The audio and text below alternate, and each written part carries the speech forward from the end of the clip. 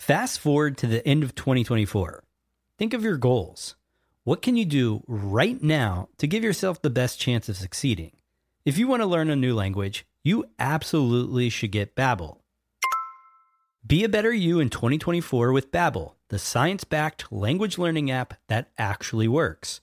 Don't pay hundreds of dollars for private tutors or waste hours on apps that don't really help you speak the language. Babbel's quick 10-minute lessons are handcrafted by over 200 language experts to help you start speaking a new language in as little as 3 weeks. I absolutely love Babbel because their courses help me learn real-life conversational skills. It's so easy to learn how to order food, ask for directions, speak to the locals without having to consult language apps. Babbel has over 16 million subscriptions sold.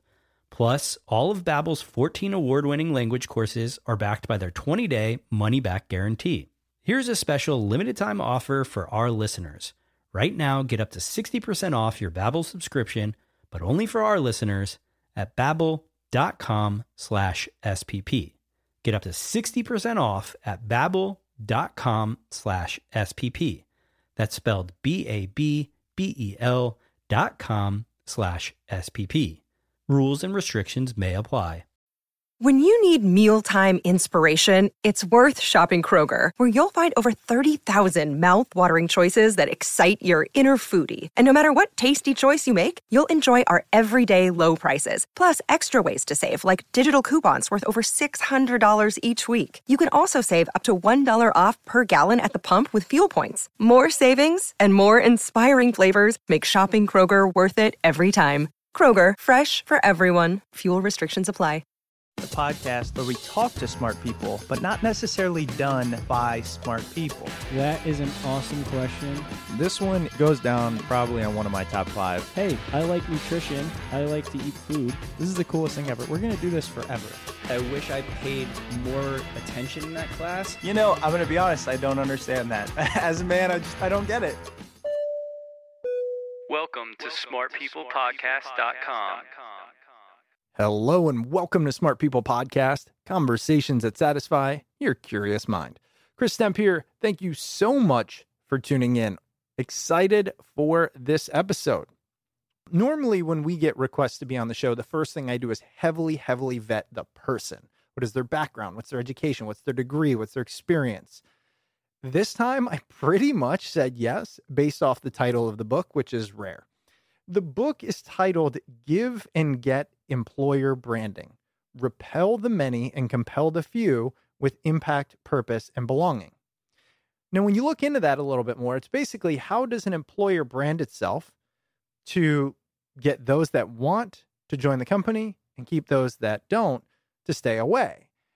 How can companies better tell their story about who they are, their strengths, and their weaknesses, which will attract the right talent, not just all talent? Our guest this week is Bryan Adams. Yes, I asked him about the name thing. And Bryan is the CEO and founder of PH Creative, recognized as one of the leading employer brand agencies in the world, with clients such as Apple, American Airlines, GVC, Blizzard Entertainment, and more. I think another cool part about this episode is Bryan talks about how he actually started the company at age 26, immediately after quitting his other job. And it's a cool way to start the conversation. I also think it's motivational. So hope you enjoy this one. Let us know what you think. We are smartpeoplepodcast@gmail.com. Remember, for as little as $2 to $5 a month, you can support us on Patreon and get a lot of cool things. You'll get ad-free episodes, access to John and I, access to Ask the Guest questions, access to our Discord, more coming in the future. Patreon.com/smartpeoplepodcast. Couple bucks a month. You are now in the Smart People Club. That's a good place to be. Let's get into it. We are talking to Bryan Adams about his new book, Give and Get Employer Branding, Repel the Many and Compel the Few with Impact, Purpose, and Belonging. Enjoy.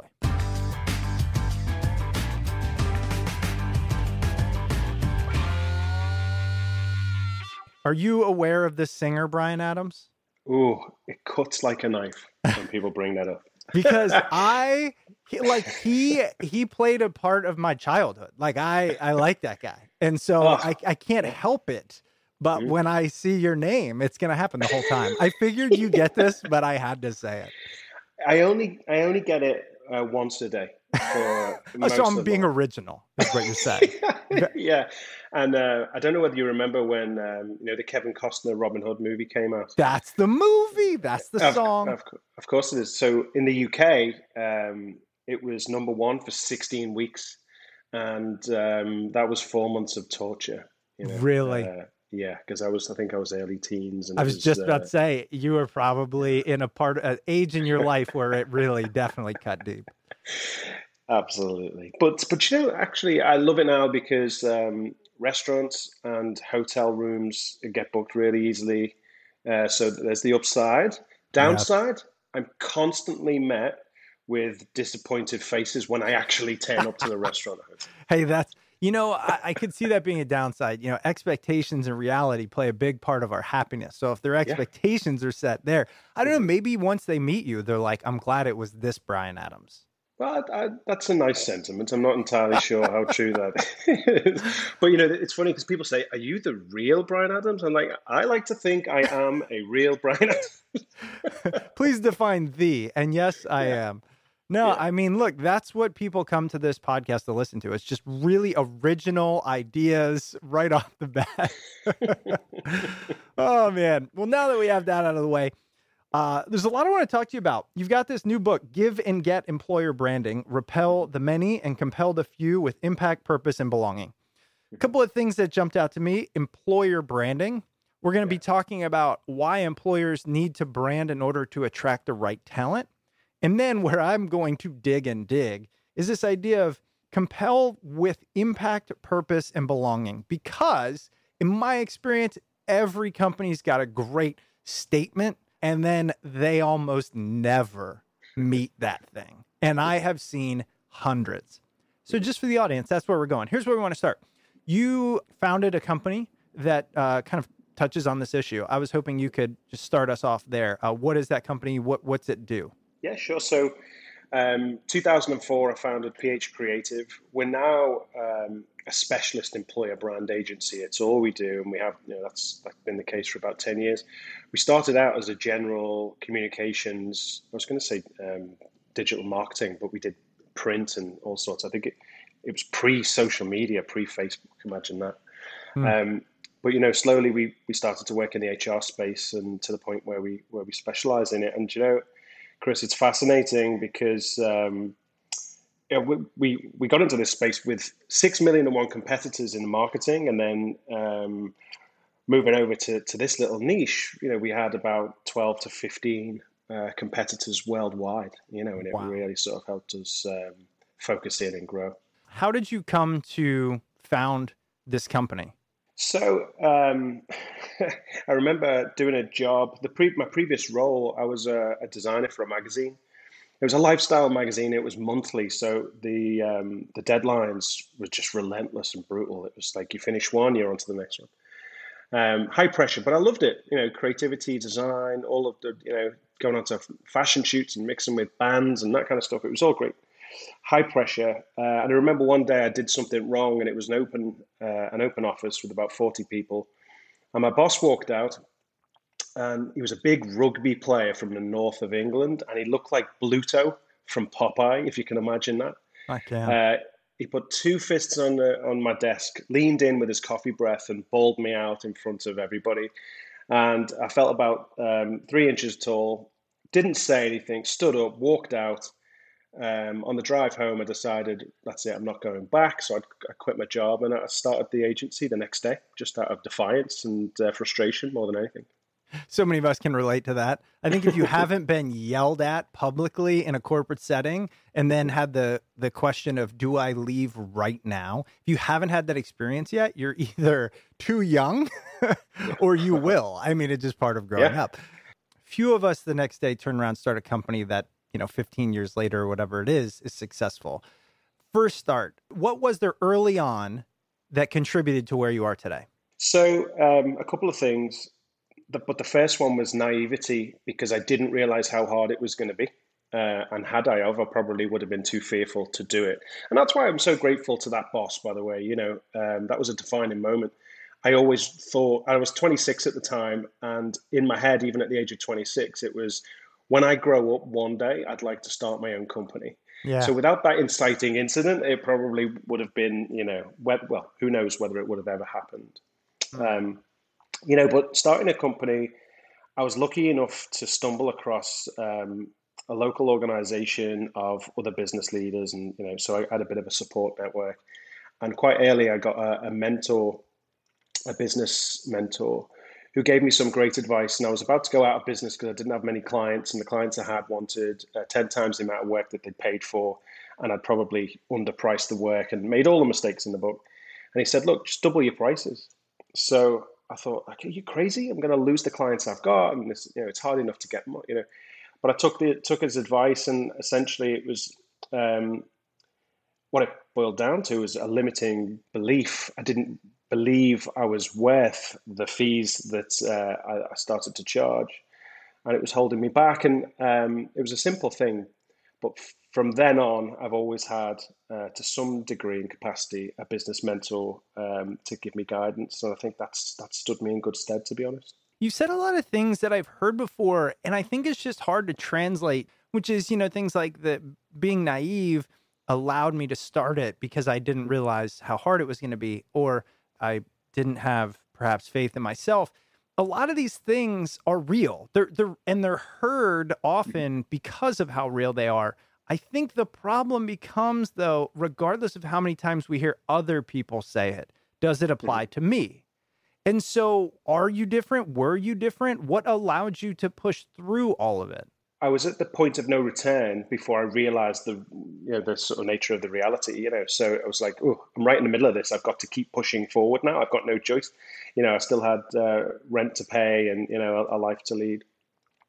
And I remember early on, I had a couple of staff. So I now had an obligation, to make payroll and so on and so forth. And it was funny because I had a debilitating fear of public speaking.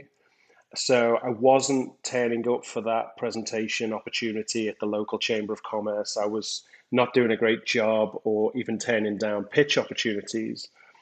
So I remember, again, it was almost like sort of sliding doors moment. I got an email from a stand-up comedy course, and I signed up straight away thinking I've got to do something about this. It basically said, do you suffer from confidence? Like, yes. Are you missing out on life's opportunities? Yes. Is this going to hold you back? I'm like, yeah. So I signed up. It was a 6-week course. And for anybody who hasn't done a stand-up comedy course, it's the best weight loss course you can possibly do. I lost 14 pounds in 6 weeks just because of the nerves. Oh my God, just terrifying. Wow. Crapping myself on a daily basis. That'll do it. But I had to do 15 minutes of my own material in front of a comedy festival audience, 300 people. Wow. Who'd paid to get in. It was horrific. But coming off the stage, I mean, clearly I'd never turned into a stand-up comedian. Mm-hmm. That wasn't the point. But I got through it alive. I got a couple of laughs in a couple of the right places, and it was a life-changing moment. Because the next day I had a presentation in front of, I think it was like 15 people, and it was an absolute breeze. In fact, I was the most confident I ever remember. I enjoyed the experience. I got some great feedback afterwards, and I think I got a deal out of it as well. It couldn't have gone any better. And in my naivety back then, what it taught me very early on was to sort of face into fears. Don't put things off just sort of, because that's what entrepreneurship is about. And I still had a lot to learn at the time. I've still got a lot to learn now, but that was a defining moment in my sort of entrepreneurial career. And then the last thing I want to ask kind of regarding the beginning of this, and then we'll jump into the book and employer branding and things like that, is this idea of growth and staying relevant. As you talk about the industry you're in, every industry has changed radically. What was the biggest challenge along the way as it relates to staying relevant? And then how did you get to the point where, like you said, you basically don't have a ton of competitors? You have created the golden goose. It's funny, actually, because as you get a little bit more confident and you start to think you know what you're doing, there's a real danger of then thinking you've got all the answers and you stop listening. And I've been fortunate enough to build a team around me who aren't backwards and coming forward, telling me when they think I'm making a mistake. So I've always been grateful of people around me sort of trying to keep me on track. But listening to our clients, Chris, because you did it for long enough in consultancy, if you're not relevant, you're dead pretty quick, So it's common practice to constantly be listening and really sort of digging for, but what's the real challenge? What's keeping you up at night and that kind of thing, And then being able to take in several views and try and join the dots and say, well, okay, if everybody has this problem, like, what's the derivative solution? And that's what sort of started me writing blogs and articles and sort of having a voice in the industry, which has helped enormously. And that was the sort of lead up to writing my first book, Getting Goosebumps, in 2015, I think, 2016. And then Give and Get, which launched. It's actually been out a year now, but Wow. We launched 3 or 4 days before the world closed down for COVID. So it's like the worst time to ever release a book in the history of books and releases, I guess. Well, now that you're on Smart People Podcast, it's going to shoot to the Absolutely. bestseller list. There you go. So wait, 2 things real quick aside, Getting Goosebumps. What was that book about? I'll tell you specifically why, but I'm curious. What was that? So my belief is, like, marketing, the ultimate goal in communications is if you can change somebody's physical state with a message, so really connect with them emotionally, then that's the sort of euphoric sort of epiphany, the best state you can possibly reach for. So Getting Goosebumps is, it's about marketing and communications, and essentially it's about storytelling and as it applies to a marketing funnel. The reason I absolutely love that, and somehow I'm going to steal it to some extent, I haven't decided yet, but is people who've listened to the show for any length of time know every, I'd say 12 to 20 episodes, I'll just pause and I'll say, that was Goosebumps. It's not controllable. It's not pre-planned. It's not expected. It's something somebody says resonates so heavily with me that this is how I view it, that the emotional response is subconscious. It's so core. I've often viewed crying this way. Now, not necessarily crying out of like fear or sadness, but the kind where you're just like, I don't have any other way to express this emotion. Like your kid's born or something, It pours out of you, Yeah, it's just, I can't help it. And like, man, I'll remember that. So I love that thought of the book. Absolutely. So can you imagine, and I bet every time you've got goosebumps on this podcast, it's the result of somebody telling a story. Typically, yeah. And so the story, I've studied story under a number of people. I've taken courses and I've interviewed 50 of the best storytellers in the world. I actually did a podcast on it for a couple of years called Getting Goosebumps, interviewing like Gary Vaynerchuk and Seth Godin and a few really amazing storytellers, and trying to understand the formula, the architecture for what makes a great story. So that's what that book is about. And actually, I'll pause a little bit into Give and Get as well, because when we get onto employer branding, essentially it's just trying to humanize an organization in the context of building a reputation as an employer. And if you can articulate what it's like to work somewhere through story, it's the most powerful device you can possibly use to do that. So it's a building block of everything we do. And now a quick word from this week's sponsor. It's no secret that podcast advertising has taken the marketing landscape by storm. As a podcast, our audience trusts us to put out great content and to curate sponsors with products or services they'll actually find useful. That's part of why the host-read ad works so well. But the process of booking these ads isn't always simple. A lot of times the process can be super complicated, there's lots of back and forth, and it just isn't worth everybody's time. But it doesn't have to be. That's where Gumball comes in. We listed our show on the Gumball platform because Gumball makes things so easy, it's practically magic. Advertisers will book spots on the show like ours, scripts come directly to us, and all we have to do is record. Bottom line, Gumball makes things easier for everyone. If you're a podcaster, it helps you monetize your show, learn about an advertiser before you say yes, know exactly when you're getting paid, and it's super easy to keep track of your ad schedule. And if you're an advertiser, you get powerful demographic filters to find the right show for you. You can scale and build campaigns with ease, and you can keep track of air checks when ads go live. At Smart People Podcast, we're on Gumball, so guess what? You can buy ads on our show by going to gumball.fm and searching for Smart People Podcast. If you're an advertiser or a podcaster, have a look at gumball.fm. Browse shows, discover new advertising options, or list your own podcast today. One last time, head over to gumball.fm. And now back to the episode. Well, that's perfect. We'll use it as the building block for this conversation. So, employer branding. Listen, we've all heard about employer branding from the company branding. What struck me about this, and I don't think I'm the only one out there who's not too up to speed on this, is how do I brand my company so that it attracts the right talent? Mm-hmm. How prevalent is this amongst employers? How much are they thinking about their brand story versus what they have to offer, which is like, here's a salary, here's a job, here's a task, as opposed to, the thing? So it's a good question. And I think the market, our industry is maturing now such that it's starting to become commonplace vernacular. It's, most organizations will either have a head of employer branding, or employer branding will be the remit of their HR function in some capacity. A lot of the time it sits under talent attraction, whoever leads that. But just 5, 6, 7 years ago, every contract or new relationship we would create started with educating them as to what employer branding is and the benefits and values and advantages it can give you in the marketplace. Now that tends to be commonplace, even at C-suite. So you speak to a CEO of an organization, most leaders understand that people are the only competitive advantage left in business, full stop, the end. Yep.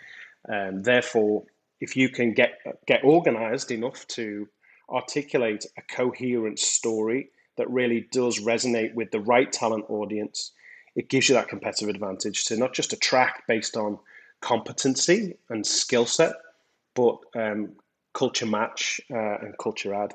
Man, I'm really trying to prevent myself from just jumping in with all of my biases, but they're going to come out anyways, because I think that's what'll make it interesting. The first one is the idea of needing to brand to attract talent in and of itself seems like the reason I don't like it. Look, I know this is not your stance, so I can say this, but like that alone is, okay, so you and some consultants, Brian and the CEO or whatever, are sitting off in a suite saying, all right, we need the smartest people. So how do we break down their psychology and tell this story to bring them in and almost entrap them in this job and give them the golden handcuffs and yada, yada, yada. And you can tell I'm very mistrusting of a lot of organizations.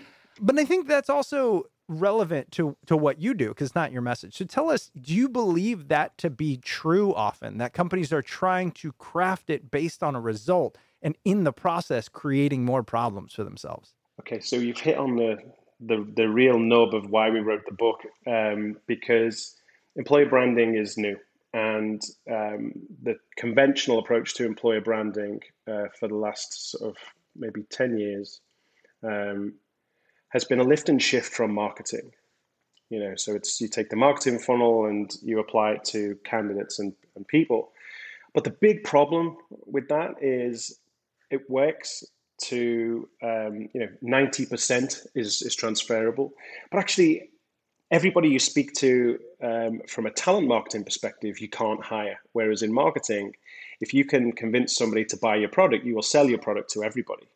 On this side of the fence, you'll shout loud, you want to be really attractive, but then ultimately you're in the rejection business. 99.99% of your audience doesn't get the job. So there's a big mismatch. So Give and Get employer branding has been written to provide an alternate approach to this particular conundrum, such that it's not just about marketing the strengths, benefits, and opportunities of an organization to make you the most generically attractive, so more people apply for jobs, and that's how you win, and that's how you get the best people. This is about matching and balancing strengths, benefits, and opportunities with what it really takes to thrive, including the harsh realities, the adversities, the sacrifices, the commitments it takes to thrive at an organization. And that's not just in a bid to quench the thirst of being more transparent and honest with a talent audience, which exists to a huge extent, by the way. But actually, like if I asked you, Chris, what's the last thing that you were really proud of that you achieved? I mean, does something come to mind when I say, what's your greatest achievement? What are you proud of? Does something come to mind? I mean, the proudest thing I've built professionally or done professionally is this podcast, hands down. Great. Scale of 1 to 10, 1 being super easy, could do it in my sleep, no problem at all, and 10 being really difficult. Where would you rate your achievement on that scale? I'd say it's been 7. Exactly. So every time somebody achieves something that they're proud of, there is a derivative aspect of hardship, adversity, challenge that has been overcome, or something that they've had to get outside their comfort zone or extend the learning or grow. So what we try and do with Give and Get is give an insight into that aspect. So it's much more not just transparent, but also it gives the job and the joining an organization much more value and much more worth. To get into the Navy SEALs, you've got to go through Hell Week. Right. Now, I don't know about you, but that sounds pretty awful to me. And it's Sounds enough. like hell. Yeah, exactly. It's enough to make me not want to even consider joining the Navy SEALs. And obviously I wouldn't join the Navy SEALs for a variety of reasons. But some people will grow up from an early age and focus on seeing whether they've got what it takes to join the Navy SEALs, and they are attracted. They want to get into the Navy SEALs because of Hell Week, not despite of it. So one person's adversity and challenge is what gives something meaning and value. To somebody else, it's what makes them run for the hills and say, hell no, that's not for me. So the idea of a proposition being put out there that gives a talent audience much more insight into the reality, the highs and the lows, the pros and the cons, the good days, the bad days, so they can make a more educated decision. What that means is you'll get fewer applicants, but you'll get a much higher propensity of valued applicants that are coming into the opportunity with their eyes wide open. And if they get the job, they're going to be much more prepared for the environment they're asked to work in, and they're probably going to thrive more than somebody just applying for a job based on competencies and because they know .NET or C# or Python or a coding language of some description. Does that make sense? Yeah, I think it makes great sense. Let me repeat it back and tell me if I'm on track here. The idea is, look, every company is going to put their best foot forward. They're going to talk about the benefits of working there. However, in this newer and continuingly transparent, I would say, employer branding model, it's, in addition, figure out your unique challenges and put them forth as well, because everybody knows there are strengths and challenges, but the ones will choose you where those challenges actually look like opportunities. Exactly. It's exactly that. One person's challenge is another person's nightmare, and if somebody can make a better educated career decision based on those aspects of your employee experience, everybody wins. If you convince 50% of your audience not to apply based on the reality of what they're going to find, then good. Mm-hmm. I've never met a talent attraction leader who wants 1 million applicants per role. Right. They want the one applicant that is the right person. So whilst the recruitment industry will high five and celebrate when they do an employer brand, they get more applicants for each role. As soon as those applicants are received, you've got a recruitment team who are then deluged with all of these applicants they can't possibly get back to. Right. There may be some fantastic candidates in the list, but they can't find them because it's like a needle in a haystack. So what we're trying to do is not be like a magnet to attract, but a smart filter for the good of the candidate and for the good of the organization. Okay, so I like that idea of let's put our difficulties forward, and some will see it as challenges to overcome, some will see it as things they want to run away from. Here's my then concern from there, and I'm sure you deal with this. You go into the company and you say, hey, I'm here to help you do that. And they go, great. And they give you the equivalent of when a job interviewer says, what's your greatest weakness? Well, I work too hard. Like my guess is you get companies who say, you know, the greatest weakness here is there's so much opportunity. Can you filter it? Or some nonsense like that. Am I on the spot here? Yeah, absolutely. And if we just interviewed the leaders of organizations and produce brands based on that, you know, that's essentially what you might get.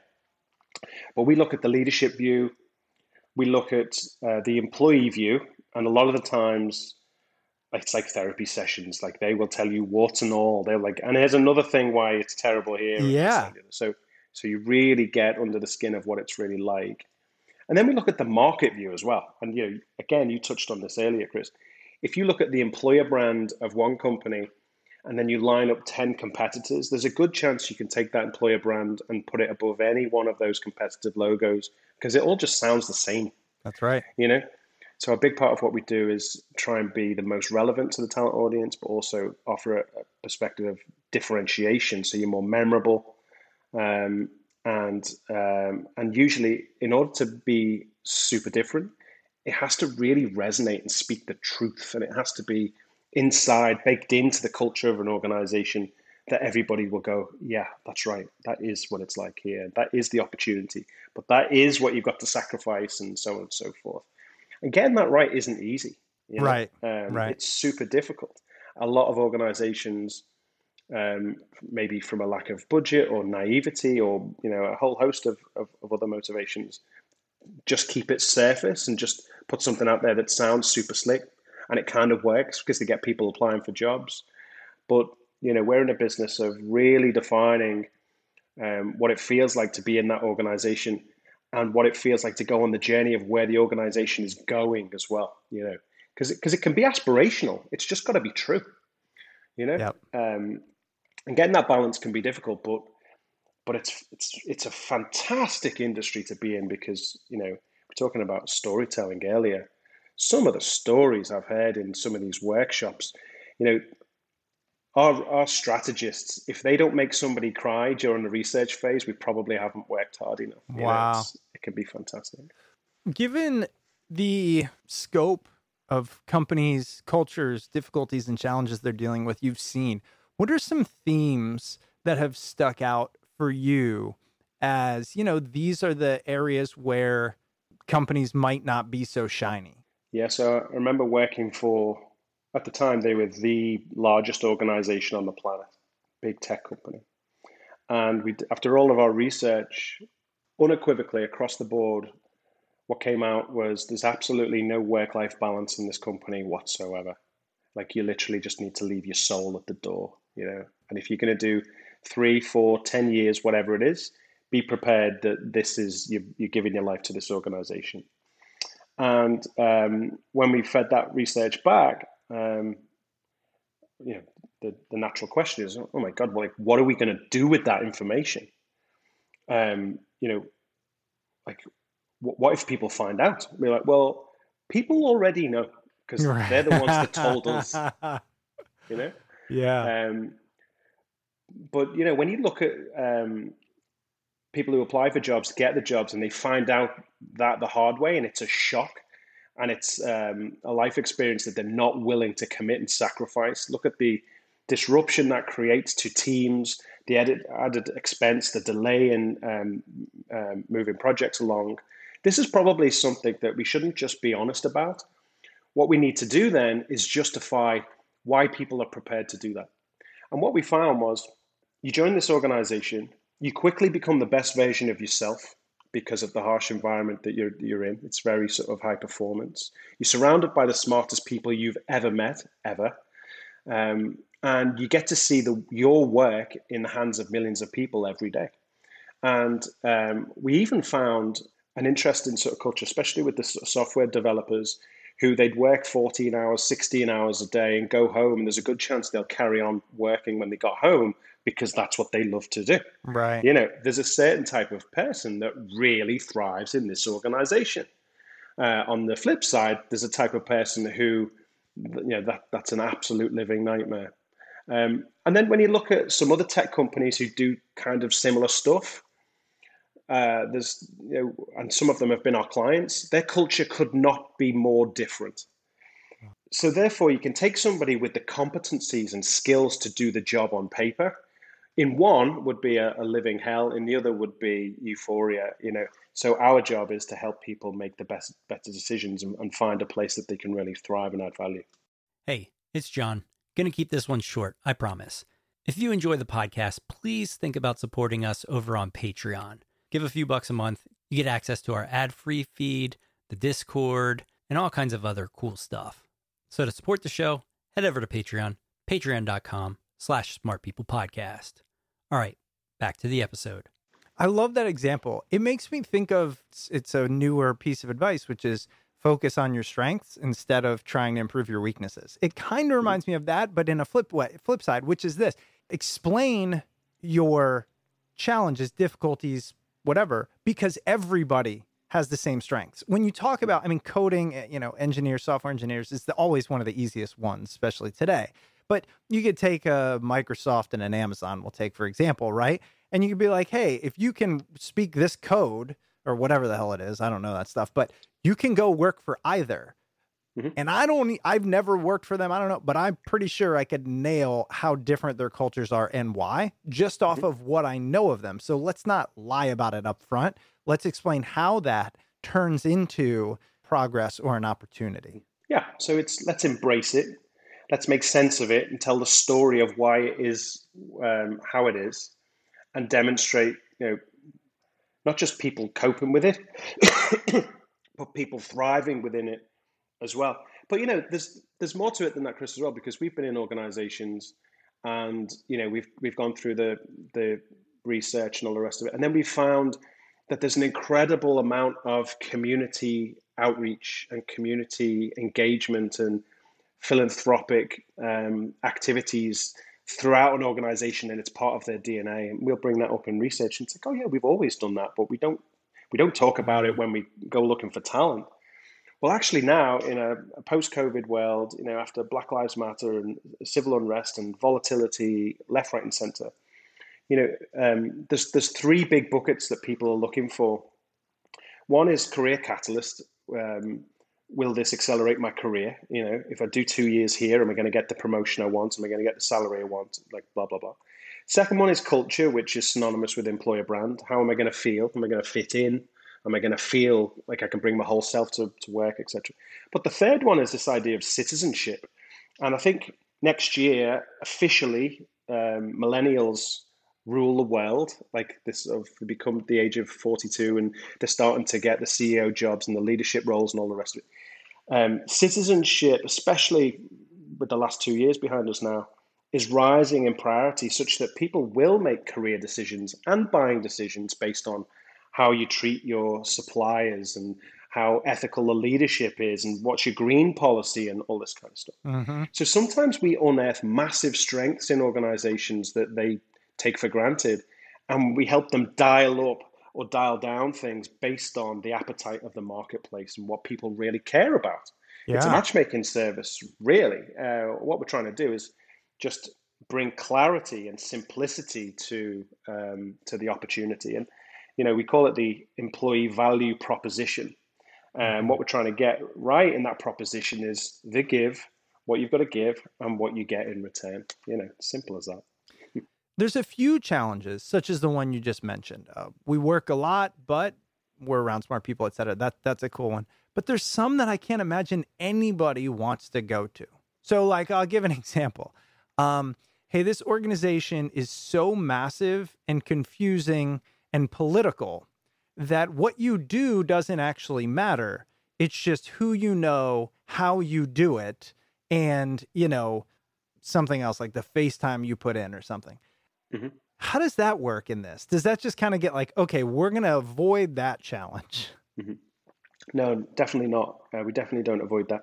You show me any working environment, and it can be the most hostile, it can be vicious, it can be venomous, it can be all of those things. I will show you somebody who thrives in that environment. Now, sometimes it's if you think past your tenure at that organization. So I'll give you a good example. If you can work at McKinsey for 2 years and you can get promoted and do well at McKinsey, there's a good chance that you'll get employed by Google next. There's a good chance. Now, it's 25 times harder to get employed by Google than it is to get into Harvard. And I'm not saying McKinsey's got a hostile environment at all, but Sure. it's a very well known high performance culture. It's up and out. They either promote you or they'll get you out. So if you can do a good job there and you can stick it for 2 years, you've earned your stripes. Now, somebody really ambitious and career minded who wants to get promoted and get the pay and all the rest of it will look at organizations, no matter how hostile, and say, I'll do 2 years. I'll do 2 years. I'll prove I've got what it takes to thrive there because it's worth it to me in my career to go on to bigger and better stuff. And if that's the case, Amazon has a hostile environment, a reputation for being fairly hostile and difficult, Absolutely. and it burns people out and this kind of stuff. But if somebody came along and they look great on paper and they've been able to thrive at Amazon, you'd interview them, you know.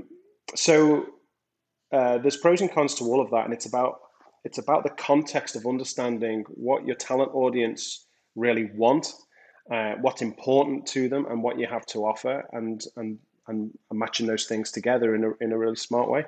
That's a fascinating point about show me any culture and I can show you somebody who will thrive there. What it highlights is, look, thrive for different reasons. And I don't just mean different character traits. I mean different end goals. Like you just said, look, I'm going there for 2 years. I put my life on hold because in 10, I want to have a boat in, San Francisco and Exactly. work remotely and all that. That makes sense, actually. It's really hard. And this is why I like talking to people, especially like this. It's hard because we live in our own heads. That's so far away from mine. I'm like, I want to be around good people. I want to make progress in the world. I want to have work-life balance. Like it's the opposite.